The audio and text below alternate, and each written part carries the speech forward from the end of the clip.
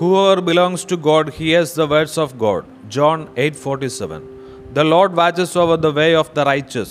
Psalms 1:6. I love you, Lord, my strength. Psalms 18:1.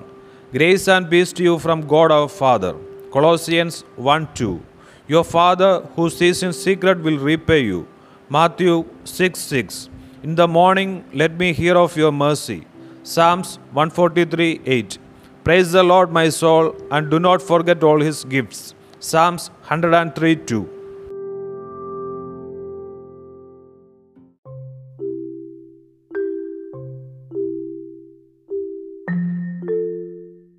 ദൈവത്തിൽ നിന്നുള്ളവൻ ദൈവത്തിൻ്റെ വാക്ക് ശ്രവിക്കുന്നു.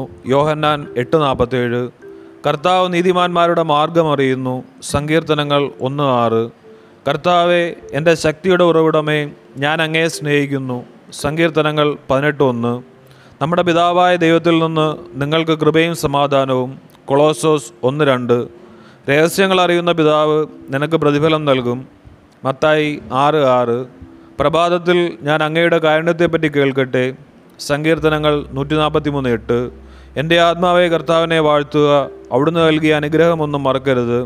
സങ്കീർത്തനങ്ങൾ 103:2.